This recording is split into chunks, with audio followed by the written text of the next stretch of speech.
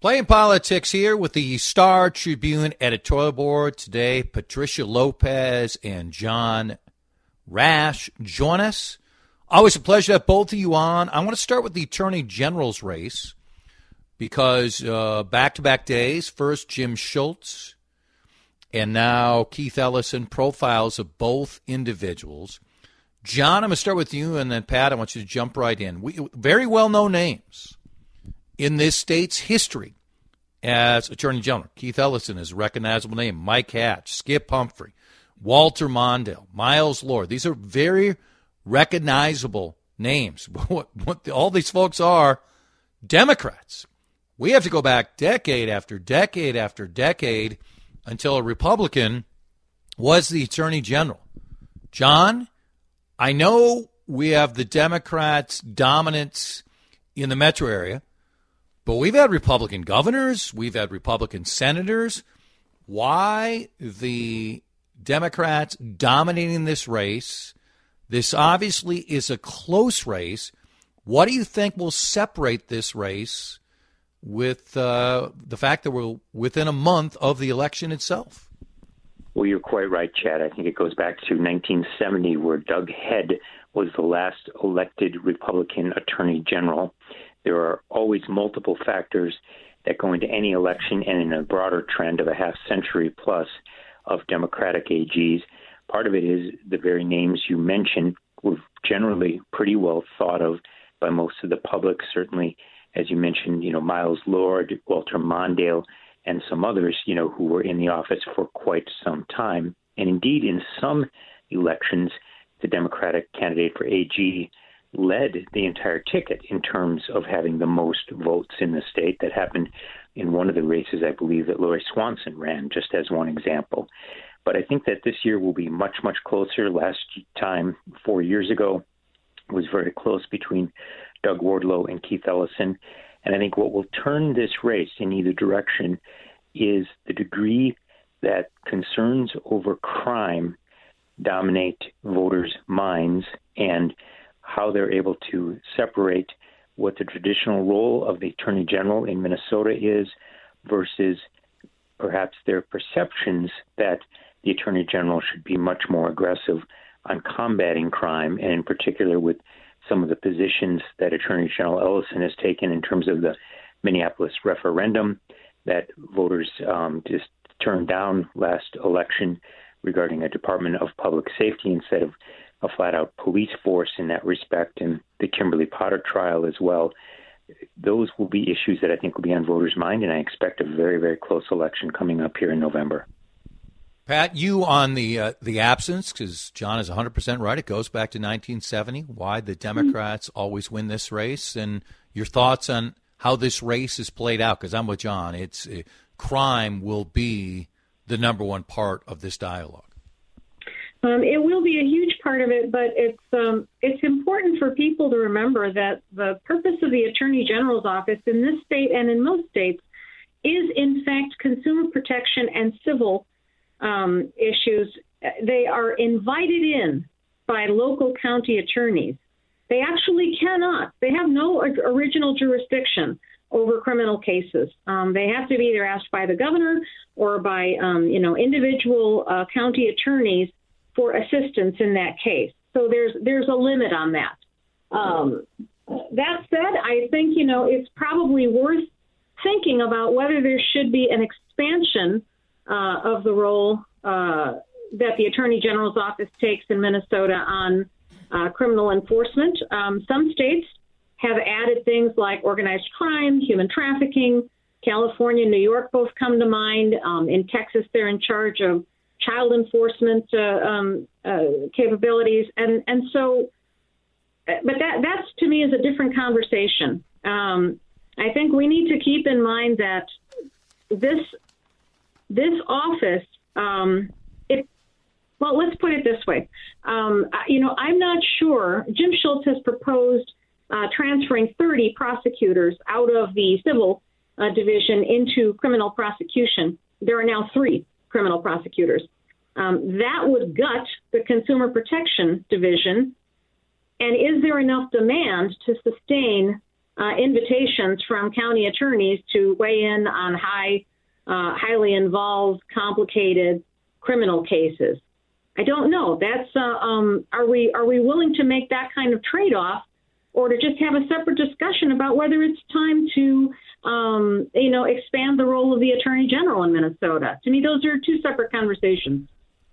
I want to pick up on the editorial that you folks, your entire team, offered up today, The Lost Art of Communicating, the Trib, and in particular talk about Cedric Alexander, the new public safety commissioner.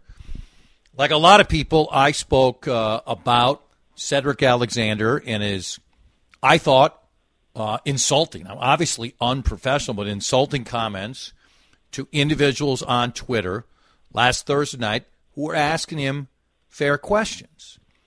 He offered up somewhat of an apology Friday, has not made himself available to the media since. I don't believe Jacob Fry has made himself available. We found a similar back and forth when Cedric Alexander was having a back and forth with a reporter in Rochester, New York earlier this year, where he was equally as insulting. Pat, what did you think about how that played out, his response, and what Alexander has to do moving forward? Because that was obviously not the impression that he wants to give, and it was, to be kind, foolish. I'll be really frank. It was undisciplined and a bad start, an extremely bad start. I would expect someone of his caliber and his rank and his salary position to exercise more discipline and a more judicious approach to his interaction with what are, after all, citizens of this state and of Minneapolis. These are the people he presumably works for. I do think I would not have minded seeing Jacob Fry weigh in, and maybe something along the lines of, to the public, I've had a conversation with Mr. Alexander. Here is how things are going to go forward. I apologize on behalf. This is not the way we wanted to start. Let's begin again. That didn't happen. I think that's regrettable. You know, he is the one who wanted a stronger policy hand. He was given that by the voters. I'm not seeing him exercising that yet. Short of that, Cedric Alexander should have had a more forthright discussion in public, taken questions. That is part of the job, after all. He is supposed to be the public face of public safety in this city. And so I think it's a bad start. I can only hope it gets better from here. John, I think Pat nailed it, and that was one of the points I made last week. I'm sorry, when you do this and you're this insulting and using Pat's word, undisciplined, just putting out a statement on a Friday and then staying quiet for a few days, considering the import of your job, for me, is not enough. I'm sorry. You're now brought in with this incredibly difficult challenge. You're featured by the mayor. They're setting up interviews everywhere. Step up, answer questions, including, do we have a pattern? Because, as I said, his back and forth in Rochester is the same type of situation. John, the reporter in Rochester said, this can't be you. I don't believe this is you. And he said, no, this is me, and continued similar down the road, which he did last week. Well, I concur with you, including your assessment of Patricia being right on in terms of her comments, but I just take it one step further. Given the extraordinary challenges this city is facing, and the very reason that he was brought in, as Patricia said, the public face of public safety, what is he doing on Twitter, interacting with individuals, either responding to trolls or being a troll himself, as opposed to rolling up his sleeves, finding out and figuring out what the roots of these deep-seated problems are and trying to solve them. Nothing is going to be solved on Twitter. It's going to be solved by working with law enforcement authorities, officers, and the people of the city of Minneapolis. And then he should clearly be available to the public. But anything that he says in a news conference or any other type of public interaction certainly will be amplified on Twitter. So it's not like, his comments won't, be brought out there. This, is the equivalent of a leader of any other organization or a governor or, any kind of an executive. We would rightly condemn if President Biden was taking his time on Twitter and interacting, particularly in a rude manner, with individual constituents, as opposed to solving the problem and then trying to explain to everyone in a broader forum what the United States policy was on there. Cedric Alexander should certainly act the same way. Well, and in this case, the question was valid, Pat. It was a valid question. Absolutely. And I was going to say, we have had public officials before who, spout off on Twitter, not naming any names.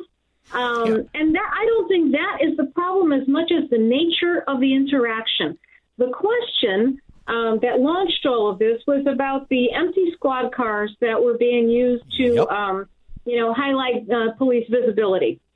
A legitimate question, deserved a legitimate answer. How about Cedric Alexander goes on Twitter and defends that policy and explains it and explains why he arrived at it? Then you have something much different. It's not, it's not the nature of Twitter. It's how you respond to it. And, he should always have his public safety hat on and realize that he is representing the city on whatever medium it is, whether it's a news conference, on Twitter, on some other form of social media. He is always who he is, and he has to remember what he represents. If he wants to spout off as an individual and get snarky, well, we don't pay those people $300,000 a year. Excellent content as always. Thank you so much to both of you. Thank you. Thanks. Patricia Lopez and John Rash from the Star Tribune editorial board.